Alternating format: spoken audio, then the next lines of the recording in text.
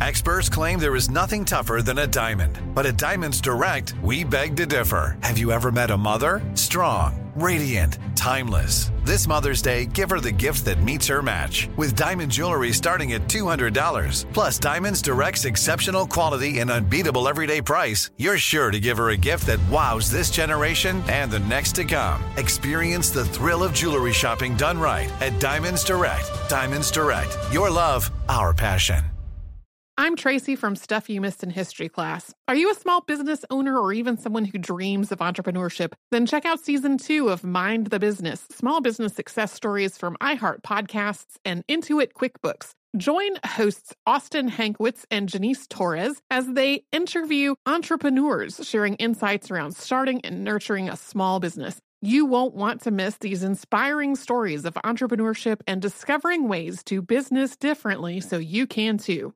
Planning your next trip? Choice Hotels' family of 22 brands has over 7,400 locations and the perfect hotel for any traveler you want to be. Like a Cambria Hotel, serving up locally inspired craft cocktails for all my folks who maybe want to meet up and talk about Mad Royals. Check into a Radisson Hotel with flexible workspaces for you strivers who listen during business travel. Or a Comfort Hotel with free hot breakfast, family-friendly pools, and big spacious rooms for the parents who listen with their kids and need a little retreat. What are you waiting for? Join Choice Privileges and start earning points toward your next stay. Find a stay for any you when you book direct at choicehotels.com, where travels come true. When you think about the future, what kind of technology do you envision? Whatever the future holds, artificial intelligence will undoubtedly be at the heart of it all. Join Graham Class as he hosts Season 2 of Technically Speaking, an Intel podcast, and hear from the minds transforming healthcare, retail, entertainment, personal computing, and more with the help of AI. Tune in every other Tuesday and explore the latest technology that's changing our world today and creating a more accessible tomorrow. Listen to Technically Speaking, an Intel podcast on the iHeartRadio app, Apple Podcasts, or wherever you get your podcasts.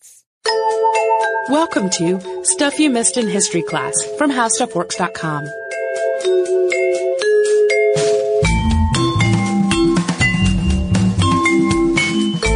Hello and welcome to the podcast. I'm Tracy V. Wilson. And I'm Holly Fry. And today we are concluding our two-part episode on the renowned poet Edna St. Vincent Millay. She was the first woman to win the Pulitzer Prize for Poetry. She was one of the Guggenheim Foundation's judges for its poetry fellowships. And she was also wildly best-selling. She managed to sell tens of thousands of copies of her poetry and make huge amounts of money off of it in the middle of the Great Depression, which seems like a hard thing to do. Her work was so popular that every new book that she published sent her on a reading tour around the country. And in 1940, she was also elected to the American Academy of Arts and Letters. In 1931, artist Georgia O'Keeffe wrote a letter to Edna St. Vincent Millay, and in this letter she told a story about a hummingbird that got trapped in her studio. So she caught the hummingbird, but every time she opened her hand just a little bit to try to get a look at the hummingbird, it would break its way free and then go bash itself against the window pane. She described it as being just so full of life that it couldn't be contained, no matter how she tried. It took her 4 tries before she was actually able to get the bird outside, because every time it would break out of her grasp and then just go hurl itself against the windows. Georgia told Vincent that she was like the hummingbird, and that if Vincent didn't get what she was saying with this description, then surely her husband would. I think that characterizes her character pretty well. And the first half of our episode today really, or the previous one, the one from earlier this week, looked at her early life chronologically. For her later life, we're instead going to sort of organize it thematically. Going chronologically would be a little kind of a slog. So we're instead going to kind of talk our way through some common themes in her life after she got married to her husband, whose name was Eugene Boissevin. Yeah, so we left off right after they had been married, and for a while after their honeymoon, Vincent and Eugene rented a house in Greenwich Village. But eventually, Vincent wanted to be somewhere quieter where she could still be to host friends, but could also really focus on her writing. In March of 1925, they found a 700-acre farm for sale in New York, and they bought it for $9,000. Vincent named it Steepletop, and that was named after a kind of flower that grew there. This was a steeple bush, also known as hardhack. It has these pink kind of pointy flowers. The property was in really poor condition, so Vincent and Eugen put a huge amount of time and work into actually making it into a functioning farm. And it had an outdoor bar where, in their words, the flowers were watered with gin. Freestanding doors led to what Vincent called her garden rooms, and they later put in a spring-fed swimming pool where bathing suits were not allowed. It was only skinny dipping. And they also bought and built a barn from a kit that they purchased from Sears. They raised animals in addition to the food crops that they raised there. They built a riding cabin for Vincent, and this was set back among some pine trees. When it burned down to everything but the stove, they built another one. Vincent spaced out the windows so that she could see who was in the pool without easily being seen herself, because the pine trees would block the view from most of the places people could stand in the swimming pool. So she would look out the windows to see who was down at the pool and at the bar, and then she would decide whether she wanted to come down for happy hour or stay in the cabin riding.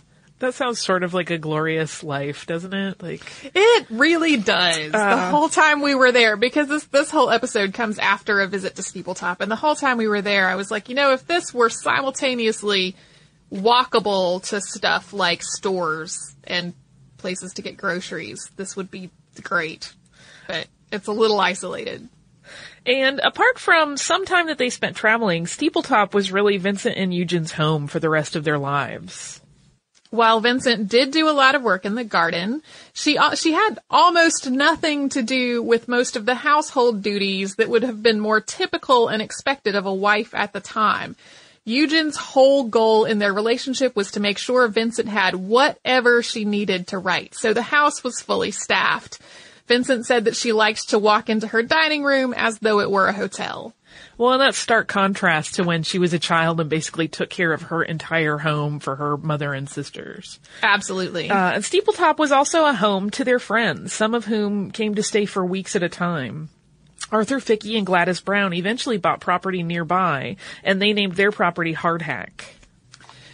At first, Eugen's money was what paid for their life at Steepletop, but Vincent's writing eventually started to bring in an income of her own.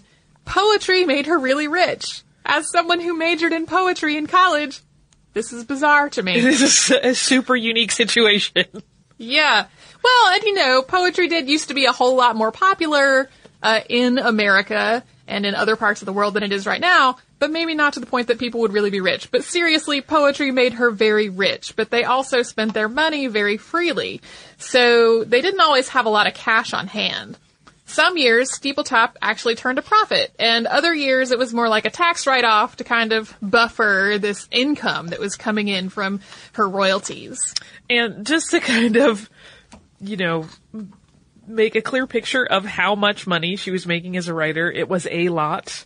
They actually were able to buy an island of their own off the coast of Maine at the height of the Great Depression.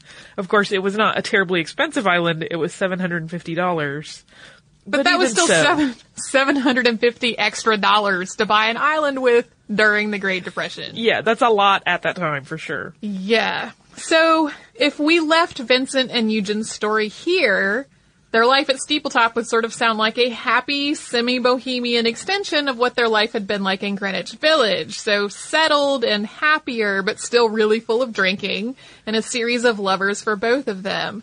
But as Vincent got older, her life got a little more difficult and a little more nuanced. Vincent's life and work had really made her a role model for women. She lived a life of personal autonomy and sexual freedom, which were completely unique at the time. And this is one of the reasons why her poetry was so incredibly successful. Women flocked to it and its themes of love, sexual liberation, and living life your own way. So all of these themes made a lot of her work implicitly feminist. But very little of what she wrote in her early career was overtly political. On occasion, she did call out the hypocrisy of being referred to as a woman poet instead of just a poet, or of being, for example, honored at a university only to then be sent off to a social that was, quote, for the wives instead of being allowed to, hang out with the other honorees. But for the most part, she just lived as she wanted to live, and then other people were inspired by doing that. She was sort of being an activist by example rather than being an outwardly demonstrative activist for most of her life. And two notable exceptions to this came a little later in her life. The first was the Sacco and Vanzetti case. There's actually a previous episode in the archive that Katie and Sarah did about them. But Sacco and Vanzetti were Italian anarchists who had been accused of murder, and they were tried and sentenced to die in 1921.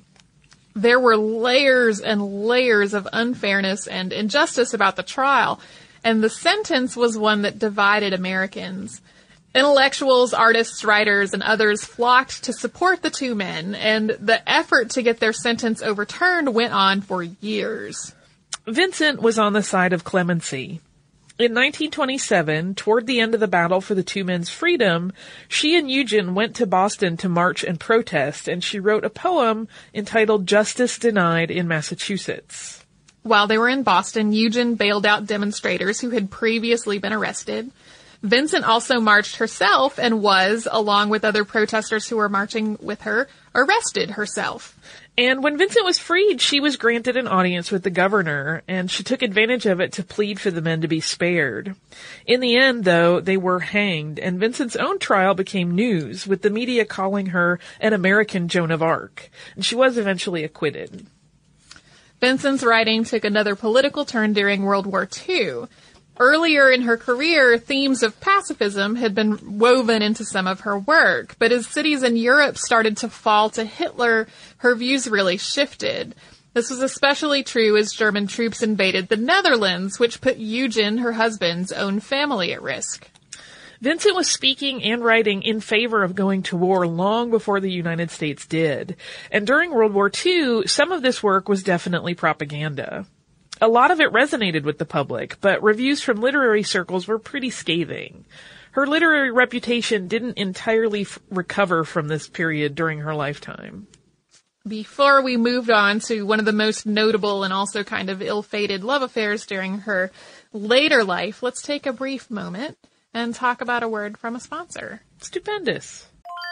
I'm Tracy V. Wilson from Stuff You Missed in History Class. Did you know small businesses make up 99.9% of all businesses in the United States? The world is powered by entrepreneurs, and if you're a small business owner or even someone dreaming of starting your own business, then you'll want to check out Season 2 of Mind the Business, Small Business Success Stories from Ruby Studio, from iHeartMedia, and Intuit QuickBooks. And every episode, hosts Austin Hankwitz and Janice Torres talk to entrepreneurs about how they've grown from the lessons of launching and nurturing a small business and how they have found success being their own boss. From the excitement of first starting out to finding the right tools and resources to process invoices and payments like QuickBooks Money, you won't want to miss these inspiring stories of entrepreneurship and discovering ways to business differently so you can too. And if you're a small business owner or even someone dreaming of starting your own business, then you'll want to check out Season 2 of Mind the Business, Small Business Success Stories from Ruby Studio, from iHeartMedia, and Intuit QuickBooks.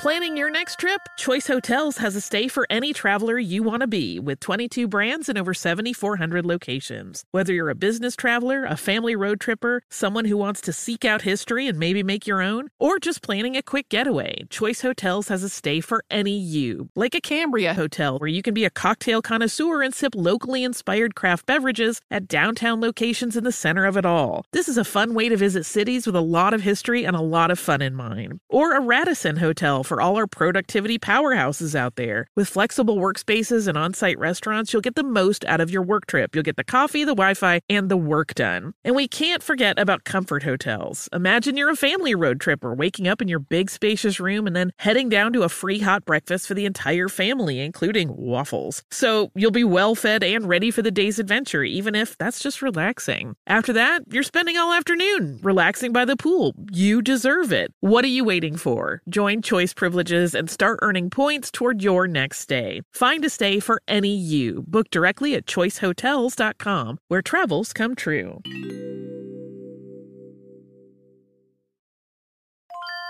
When you think about the future, what kind of technology do you envision? Whatever the future holds, artificial intelligence will undoubtedly be at the heart of it all. Join Graham Class as he hosts Season 2 of Technically Speaking, an Intel podcast from Ruby Studio in partnership with Intel. Explore the future of technology that's rapidly evolving our world today with the help of AI. There is still so much work and research needed to fully understand the power and potential of AI, and Intel is at the forefront of implementing AI in revolutionary technology that's changing the world we live in for the better. In each episode, Graham interviews the minds transforming medicine and healthcare, retail, entertainment, personal computing, and more, while pioneering new uses for AI in these spaces. Tune in every other Tuesday and explore the latest technology that's changing our world today and creating a more accessible tomorrow. Listen to Technically Speaking, an Intel podcast on the iHeartRadio app, Apple Podcasts, or wherever you get your podcasts.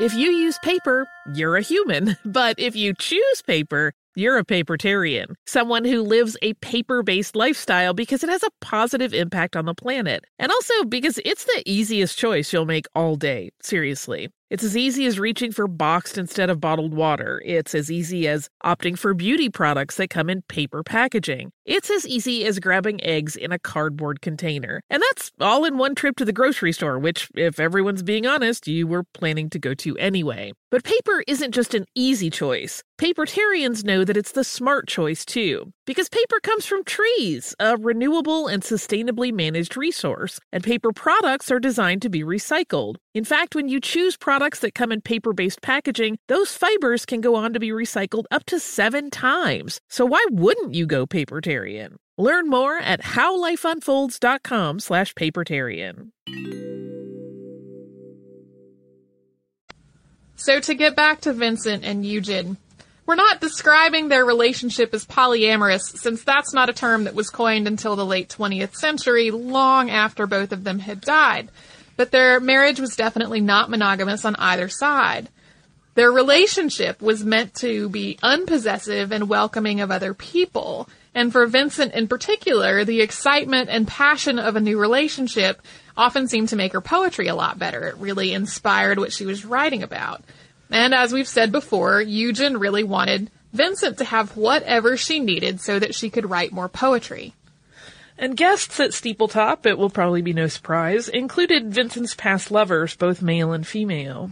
Eugen would make himself scarce when he felt like, it was time for him to step out. One of Vincent's most notable relationships during her marriage to Eugen was with the poet George Dillon. Like Vincent, George was a gifted poet. He won the Pulitzer Prize for poetry. He also won 2 Guggenheim Fellowships. He was the editor for Poetry Magazine, which is a very prominent and established poetry journal. The two of them also worked together to translate Baudelaire's Flowers of Evil into English. George and Vincent met after a poetry reading that she gave in 1928, and at the time he was only 21 and Vincent was 36, and Eugen at this point was 48. The relationship inspired Vincent's sonnet sequence called Fatal Interview. Some of their letters also survive, and they tell the story of a passionate, ecstatic, and erotic love affair. It bordered on obsession, with Vincent trying to figure out any way she could for them to see one another. It was also a relationship that really threatened to undo Vincent and Eugen's marriage at a couple of points. It led to one of the longer separations of their lives, when Vincent and Eugen both went to Europe, but Eugen went back home alone so that Vincent could be alone with George. Vincent wrote to Eugen while she was away, and her letters seemed to try to reassure him that he was loved and that she missed him. But he wrote her far more than she wrote to him. And it seemed as though she loved Eugen, but she was in love with George. This sort of disparity started to weigh on Eugen, and he became increasingly worried that his wife was never coming back home. When she finally did tell him that she was ready to come home again, he was elated, and he went to Europe to meet her rather than waiting for her in New York. Vincent's relationship with George did continue off and on for years, and it eventually became a very tumultuous one. Yeah, and it did ultimately end, and her sonnet sequence, Fatal Interview, kind of chronicles the rise and fall of this kind of extremely passionate but also kind of rocky relationship. Vincent also seemed almost beset by tragedies later on in her life. Her friend and colleague, Eleanor Wiley, died in 1928, and Vincent received word about it just as she was about to take the stage for a reading at the Brooklyn Academy of Music. Instead of reading her own work, Vincent recited Eleanor's from memory. Vincent's mother, Cora, got sick in 1931 and died that February, after Vincent had received word that she wasn't doing well, but before she could get home to see her. They brought her body home to Steepletop, and it had to be brought by sleigh over the last leg of the journey because the snow was too deep. Cora's casket lay in the withdrawing room surrounded by flowers for 4 days while they literally blasted a grave into the frozen granite on the property at Steepletop. Vincent and her sisters all felt tremendously guilty over their mother's death. Although her acute illness seemed pretty sudden, she had been complaining of being vaguely unwell for a couple of years, and they all felt like they should have done more to help her and possibly prevent her death. They wound up sort of saluting Eugene's mother at the same time when they had a graveside service for Vincent's mother because his mother had also died the week before. Vincent actually reconnected with her father when he reached out to her in 1935. He was, in fact, writing to ask her for money. Vincent actually sent the money, and she ended up providing for him until he died years later. The next year, Vincent and Eugene were in Sanibel Island, Florida. They checked into the hotel, and they went directly to the beach to look for seashells. Vincent really loved seashells, and there's still a huge collection of them surviving in the dining room at Steepletop. While they were out, the hotel burned to the ground, taking with it everything that they had brought with them. This included a personal copy of a 17th century book, the manuscript for Vincent's next book, and the manuscript for another book that she had been working on. It took her more than a year to try to reconstruct all of this writing from memory. Oh, that's hard to think about. Vincent's younger sister, Kathleen, died of acute alcoholism in 1943, and she was also, by the end of her life, experiencing some degree of mental illness. At this point, a huge rift had developed between Kathleen and Vincent. Kathleen was also a poet, and she just could not get out from under Vincent's shadow. She had also started to feel like her sister had stolen all of her best ideas and made them famous in her own work. She became kind of obsessed with the idea that her sister had done her wrong in some way. She'd also been asking Eugene and Vincent for money really often before her death, and Eugene often felt like she was asking for money and then squandering it. So she would ask for money for medical bills, but then spend it on something else, and then need more money for the medical bills as well as more money for something else. So they were really kind of estranged by the time she died. In 1945, Arthur Fickey, Vincent's longtime friend and occasional lover, died of throat cancer, and he was buried on his property at Hardhack that was nearby to Steepletop. On top of all of these personal losses and tragedies, Vincent herself really started to struggle with alcoholism and drug addiction later on in her life.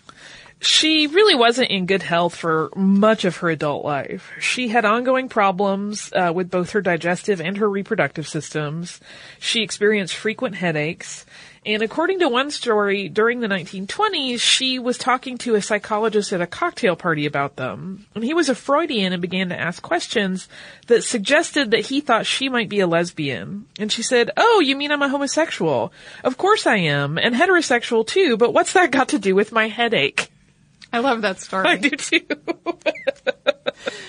In the later part of 1928, The King's Henchman, which was an opera for which Vincent had written the libretto, was being performed in New York.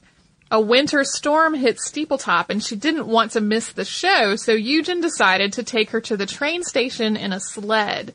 He misjudged a gap in the hedge along the way, and a branch hit Vincent in the eye and scratched her cornea.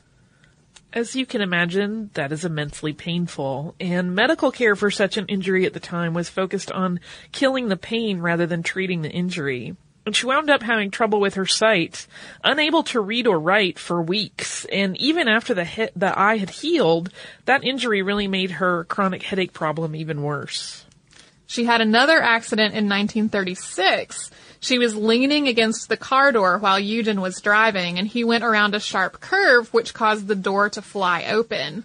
She fell from the car and rolled downhill for a while before she managed to grab some vegetation and stop herself. This was another injury that prevented her from writing at all while it healed. By the late 1930s, Eugen was describing Vincent as too sick to leave her bed a lot of the time. She really blamed the pain from the accident for starting her addiction to morphine and other painkillers. Although that doesn't quite add up, because in the intervening years, there aren't many references to that pain in her letters, her diaries, and her medical records. But regardless, she was eventually taking enormous doses of morphine. She was also combining it with alcohol and other drugs. She was taking far more morphine than Arthur Fickey was in his last days as a cancer patient, for example. You know, usually when someone at this point was in the end stages of cancer and being treated with morphine, they didn't really pay a lot of attention to the dosages. In some ways, this is still true today. She was taking like multiple times more than his dosage was for end-stage cancer pain. She would also take her first dose of morphine within minutes of getting up in the morning. Eugen tried to get her to wean herself off of these drugs, even taking morphine himself and reducing his own dosages to see what she was going through and as proof that it could be done. Vincent wound up in inpatient treatment for her addictions multiple times. She also had a nervous breakdown in 1944. And at one point, she and Eugen retired to Ragged Island so she could try to work her way through recovery there. That was the island that they had purchased during the Great Depression. In addition to this drug addiction, Vincent was also an alcoholic, eventually to the point of having alcohol-induced blackouts on a pretty regular basis. And even as she slowly reduced her morphine intake, largely by replacing it with other drugs, she continued to drink and drink heavily until the end of her life. I'm Tracy V. Wilson from Stuff You Missed in History Class. Did you know small businesses make up 99.9% of all businesses in the United States? The world is powered by entrepreneurs, and if you're a small business owner or even someone dreaming of starting your own business, then you'll want to check out Season 2 of Mind the Business, Small Business Success Stories from Ruby Studio, from iHeartMedia, and Intuit QuickBooks. And every episode, hosts Austin Hankwitz and Janice Torres talk to entrepreneurs about how they've grown from the lessons of launching and nurturing a small business and how they have found success being their own boss. From the excitement of first starting out to finding the right tools and resources to process invoices and payments like QuickBooks Money, you won't want to miss these inspiring stories of entrepreneurship and discovering ways to business differently so you can too. And if you're a small business owner or even someone dreaming of starting your own business, then you'll want to check out Season 2 of Mind the Business, Small Business Success Stories from Ruby Studio, from iHeartMedia, and Intuit QuickBooks. Planning your next trip? Choice Hotels has a stay for any traveler you want to be, with 22 brands and over 7,400 locations. Whether you're a business traveler, a family road tripper, someone who wants to seek out history and maybe make your own, or just planning a quick getaway, Choice Hotels has a stay for any you. Like a Cambria Hotel, where you can be a cocktail connoisseur and sip locally inspired craft beverages at downtown locations in the center of it all. This is a fun way to visit cities with a lot of history and a lot of fun in mind. Or a Radisson Hotel for all our productivity powerhouses out there. With flexible workspaces and on-site restaurants, you'll get the most out of your work trip. You'll get the coffee, the Wi-Fi, and the work done. And we can't forget about Comfort Hotels. Imagine you're a family road tripper, waking up in your big spacious room and then heading down to a free hot breakfast for the entire family, including waffles. So you'll be well fed and ready for the day's adventure, even if that's just relaxing. After that, you're spending all afternoon relaxing by the pool. You deserve it. What are you waiting for? Join Choice Privileges and start earning points toward your next stay. Find a stay for any you. Book directly at choicehotels.com, where travels come true.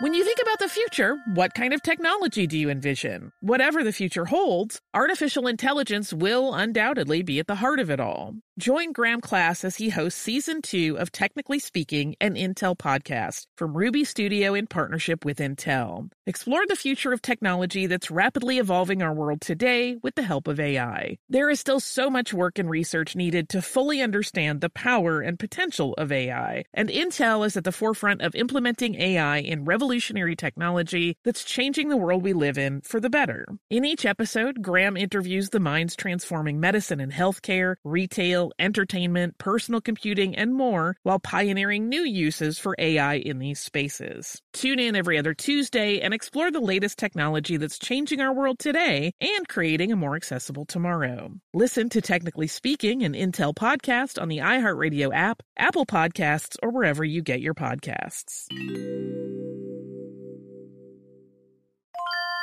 If you use paper, you're a human. But if you choose paper, you're a papertarian, someone who lives a paper-based lifestyle because it has a positive impact on the planet. And also because it's the easiest choice you'll make all day. Seriously. It's as easy as reaching for boxed instead of bottled water. It's as easy as opting for beauty products that come in paper packaging. It's as easy as grabbing eggs in a cardboard container. And that's all in one trip to the grocery store, which, if everyone's being honest, you were planning to go to anyway. But paper isn't just an easy choice. Papertarians know that it's the smart choice, too. Because paper comes from trees, a renewable and sustainably managed resource, and paper products are designed to be recycled. In fact, when you choose products that come in paper-based packaging, those fibers can go on to be recycled up to 7 times. So why wouldn't you go papertarian? Learn more at howlifeunfolds.com/papertarian.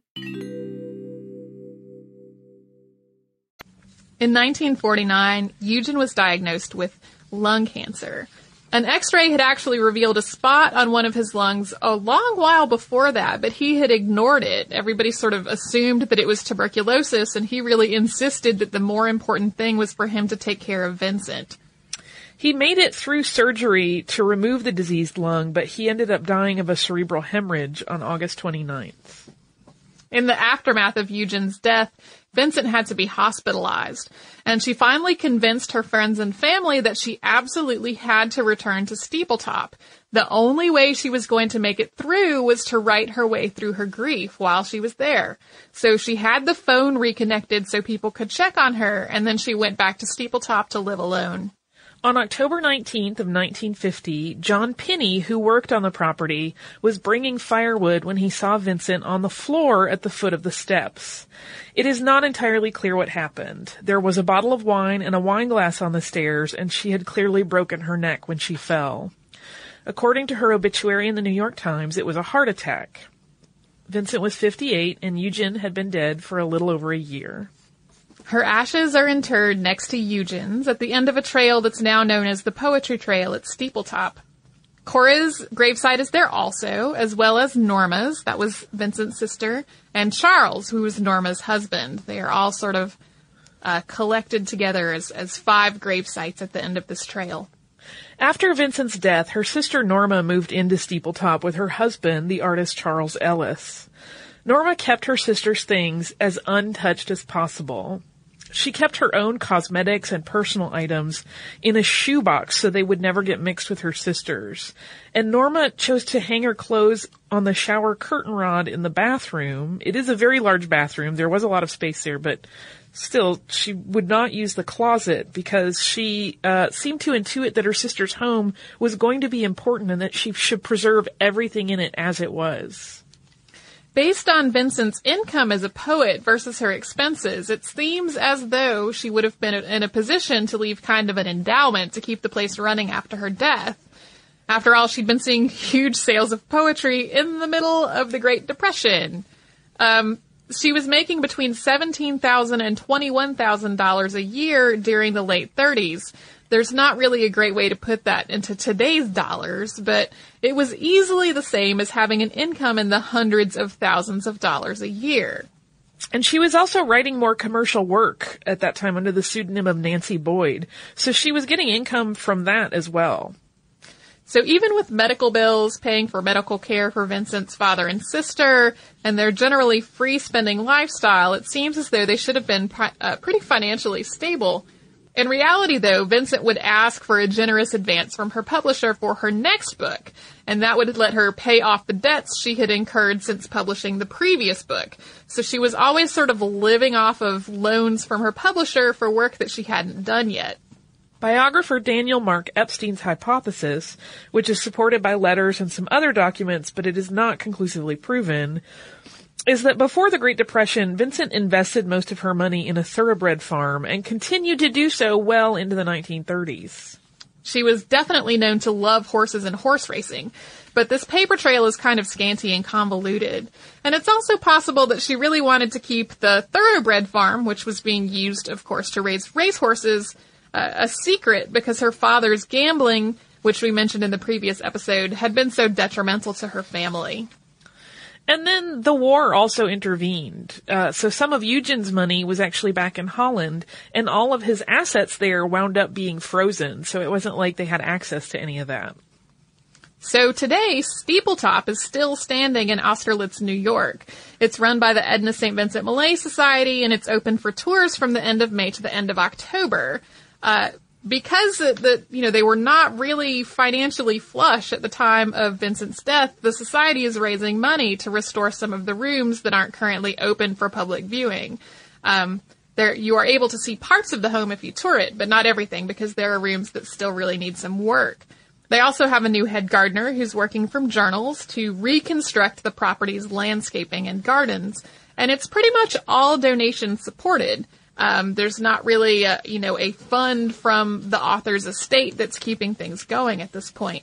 But if you are interested in going there, it's pretty awesome. It's 2.5 hours from New York City and 2.5 hours from Boston. So, you can get to it pretty easily from a couple of places. I'd say it's probably safe to say it is on Tracy's recommended visiting list. Oh yeah, it was lovely. We toured the house and we toured the gardens, and then we walked on the poetry trail, which is the trail that goes out to the grave sites, and it has little plaques along the way that have poems about what you're seeing there in the landscape and the vegetation that's growing there. So it's really lovely. We also went pretty much the first weekend of their season, and so there was nobody there but like me and Patrick and a couple of docents. Nice. Yeah, it was a very lovely trip. Do you also have a spot of listener mail for us? I do. This is actually a very lengthy letter, so I am only going to read about the first half of it. It is from Stephanie, and Stephanie wrote to us after our Deaf President Now episode. And she wrote to us, and she starts off with some talk about how she has heard the name of Gallaudet or Gallaudet University pronounced, which we've gotten a couple of notes about that, and we now have collected, I think, 4 different pronunciations for how people say the name of it. So you have options. Yeah. So she says, there is an interesting story that we were told about Gallaudet going to Europe to learn sign language. And that was the elder Gallaudet who went to try to find out how, some information about the best ways to teach deaf people. He went to several places that were either based on the oral tradition or private academies that would only teach him sign language for a price. So he was about to leave without accomplishing his goal when he met someone from a deaf institution in France who invited him to come to their school and learn French Sign Language free of charge. He met a deaf French scholar, Laurent Clerc, who came back with him to help set up deaf education in America. To this day, there are many signs that are based on French concepts in American Sign Language. Yet British Sign Language is very different from the American. I heard you say that the differences between those of the oral tradition and the culturally deaf are not as much of an issue now as cochlear implants. I agree with you that it is not as much of a national issue as before, but I do not think I can agree that it is no longer an issue in the deaf community. I'm going to pause there and clarify what I was trying to say, which is that the thing that is not so much of an issue is whether to teach children who are born unable to hear now sign language. There's not really an ongoing debate about that. The much bigger debate is whether a child who is born now not able to hear should have a cochlear implant or not. Right. To get back to the letter. I was an interpreter for the deaf for several years, and though it has been about 10 years since I interpreted, I do not think things have changed that drastically since I was in touch with the deaf community. I had learned sign language as a child as I had a personal friend that was deaf. He had about 35% hearing in one ear and almost none in the other, yet he was sent away to a boarding school for the deaf in Missouri and learned sign language. And so even though he could hear a little, he communicated through American Sign Language and not the PSE or pigeon-signed English that oral deaf students used. Bernie was able to interpret for his friends, though, since he could tell better when someone was speaking, and he could read lips very well. Even though he was so adept in the hearing world, his communication was truly in the syntax of ASL and not English, which is another reason that closed captioning does not help many of the culturally deaf, since they do not think in English syntax. Therefore, the words that they are seeing don't make sense because they're not in the right order, and many of them don't read English very well. I've worked in the public school system and the college system interpreting for the deaf, and one of the main classes the culturally deaf must attend is ESOL, or English for Speakers of Other Languages. I remember having many conversations with deaf friends, coworkers, and clients who expressed passionate opinions on each side of the deaf culture issue. There were those who absolutely did not want to look strange, and so wanted to keep the sign language interpretation very low-key, and those who did not want to see anything but the lecture signed and nothing extra, like jokes or comments from the hearing students. The two factions were very much at odds with each other. Like I said, it has been 10 years, but I really think there is a very definite divide, even now, between those two communities. And then I'm going to conclude with a story that she shares before the letter goes on. And she says, one time I was interpreting for a personal friend who was deaf and also a coworker. She was a guest at a women's club, and the object was to educate the ladies about deaf culture. One of the questions she was asked was, how do you handle your disability? I think the lady wanted the deaf friend to explain if she felt living in a hearing world was difficult or if she thought she handled it well. I am not handicapped, she shot back when I signed the question to her. You are handicapped, she signed. I can communicate with you, but you cannot communicate with me. And that is where I'm going to end the letter. Partly because that's only about half of the letter. She had all kinds of awesome information in it. But that's similar to a story that I. King Jordan told in the address that he gave at my alma mater that I saw, where he was talking about when people who can hear come to Gallaudet to visit, and they go to the restaurant on campus at the school. Like, a hearing person is definitely the person who's in a position of having a handicap, because the cook is deaf and the servers are all deaf. And when he was there, he was not sure if they still did it. But when he was there, the way that they dealt with this was that they would leave pads of notepaper on the tables for the hearing people. So he was definitely talking about how disability is contextual. And there are definitely circumstances where a person that could be described as, quote, having a disability is absolutely not disabled in any way.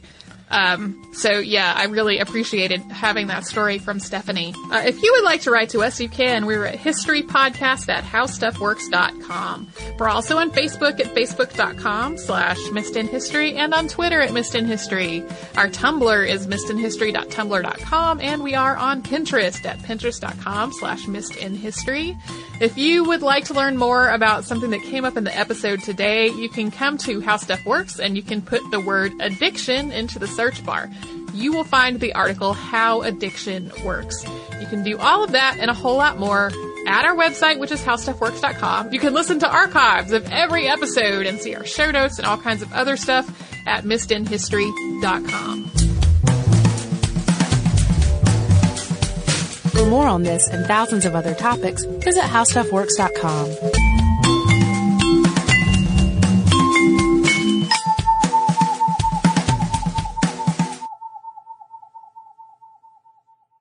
Xfinity has free premium networks for everyone this month, no matter what kind of entertainment you love. Addicted to true crime? Catch killer cases and more spine-tingling shows on A&E Crime Central. Crave adventure? Explore Asian action movies on Hi-Ya. Searching for something extreme? Check out skating, snowboarding, and more on Fuel TV Plus, the global home of action sports. And find crowd-pleasing bops on iHeartRadio's Hit Nation playlist. There's new free shows and movies to love every week. Say free this week in your Xfinity voice remote. This is Malcolm Gladwell from Revisionist History. eBay Motors is here for the ride. With some elbow grease, fresh installs, and a whole lot of love, you transformed 100,000 miles and a body full of rust into a drive that's all your own. Brake kits, LED headlights, whatever you need, eBay Motors has it. And with eBay Guaranteed Fit, it's guaranteed to fit your ride the first time, every time, or your money back.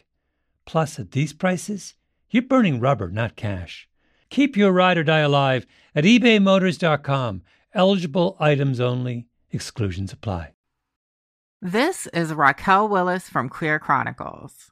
Right now, there are close to 500 anti-LGBTQ+ bills in state legislatures across the country. Lambda Legal is leading the charge against these hateful bills that target mostly trans and non-binary people. You can fight discrimination and help write the next chapter of Lambda Legal history. To learn more about their open cases and to donate, visit lambdalegal.org. That's lambdalegal.org. With every CBD product claiming to do something different, it's nearly impossible to decide what's best for you. Lazarus Naturals pioneered the farm-to-front-door model of transparency, where they handle each step of the production process to ensure quality, potency, and consistency. Scannable labels allow you to see the test results of your hemp batch, so you can be confident in the safety and quality. Visit LazarusNaturals.com today. Lazarus Naturals, committed to improving your life as well as the world around you. Not available in Idaho, Iowa, or South Dakota.